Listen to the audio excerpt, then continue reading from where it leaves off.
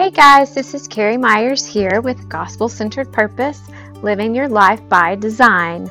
Today we are going to talk about gospel centered and what that even means. So let's get started. Pull up a cup of coffee and let's chat on this topic of being gospel centered. So I've said it before, but I'm going to say it again. I feel like the great tragedy in Christian communities today is the inability to reproduce the faith. Now, I actually heard somebody quote that, so I just want to say I did not come up with that myself, but I truly wholeheartedly believe that is a huge tragedy in Christian communities. When I talk about the ability to reproduce the faith, and what I'm talking about is the inability to reproduce the faith, it's the idea of passing on to others what you have learned. And we see in 2 Timothy 2:2, Paul telling Timothy, "And what you have heard from me in the presence of many witnesses, entrust to faithful men who will be able to teach others also." And so it's this whole idea of passing something on to somebody else who then is going to take that nugget, that spiritual deposit, and they're going to impart that to somebody else. And then on and on and on, where we're continuing to reproduce the faith and continuing to pass down these nuggets of truth, these deposits into people's lives. But somewhere along the line, we have stopped passing the baton. We have stopped reproducing the faith. And I'd heard it said before, and I will say it again, that the gospel came to you because it was headed to someone else. Again, somebody else said that. I like to take people's quotes, and then I forget their names and forget how to give them appropriate recognition. But I love that. The gospel came to you because it was headed to somebody else. So do you truly live that way? Like you are to be passing something on to somebody else, to others. So what are you passing down to others?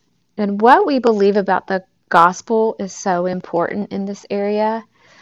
One, you could believe that the gospel is an entry point into heaven or into eternal life.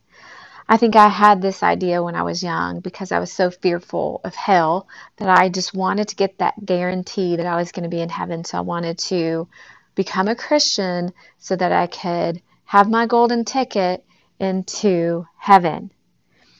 Or two, maybe you believe it's a way of life, that this is just how we live. Now, Tim Keller says this. So I do know this is what he said. I do remember this quote from him. "Eternal life is different than eternal existence. Eternal life is heaven. Mere eternal existence is hell." I'm going to say that one more time because it is so good. This is what Tim Keller says. "Eternal life is different than eternal existence. Eternal life is heaven. Mere eternal existence is hell." Yes. Why would we want to keep on living in our old bodies, our old ways? That truly is eternal. That's the eternal existence, continuing to live on the way you just exist right now.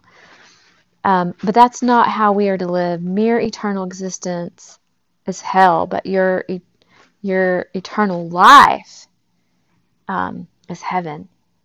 It's you being transformed. It's you being renewed. It's putting off the old self and putting on the new. It's that ashes, beauty from ashes. It's that being restored. What was once the way it was supposed to be and it became flawed, it's now being restored in God's eyes. So finding your purpose in the death, burial, and resurrection of Jesus Christ. That's the gospel. The transformation. The not living for yourself, but living for God. Boasting in Christ. Glorifying God with our very lives. It's a daily choice of choosing God, not self. And we have to be grounded in the Word to know who He is, to know His character, to know how we are to be transformed into His image. And so you can't just accept it, and then have your golden ticket into heaven, and then live your life however you want. A true transformation, a true relationship with Jesus Christ is one in which you are wanting to become more like Him. And there goes my dogs. Sorry. One of my sons is coming home, so he did not know I was doing this podcast.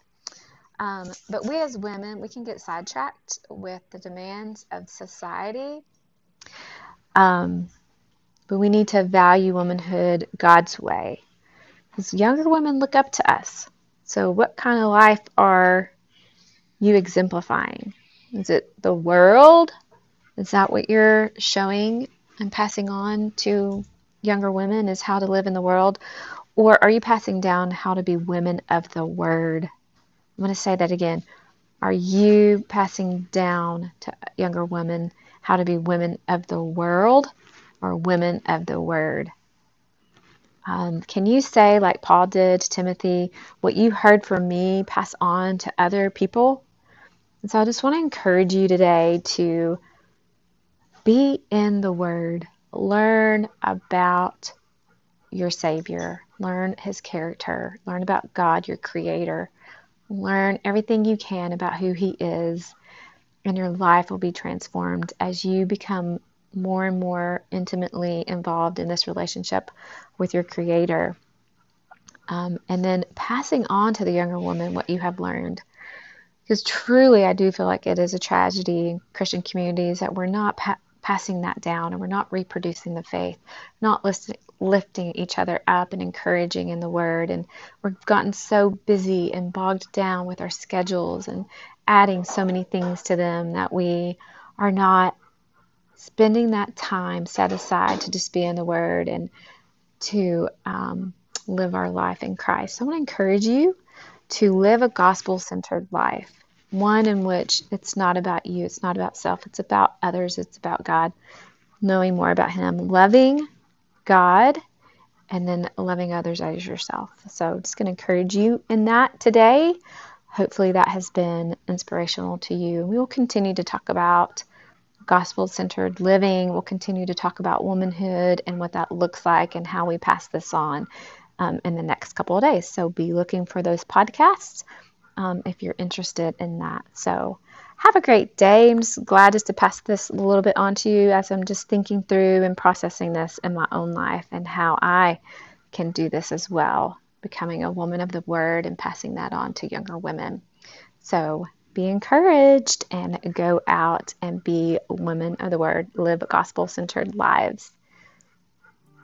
So I love you guys, and I will be back on here later on. Keep looking.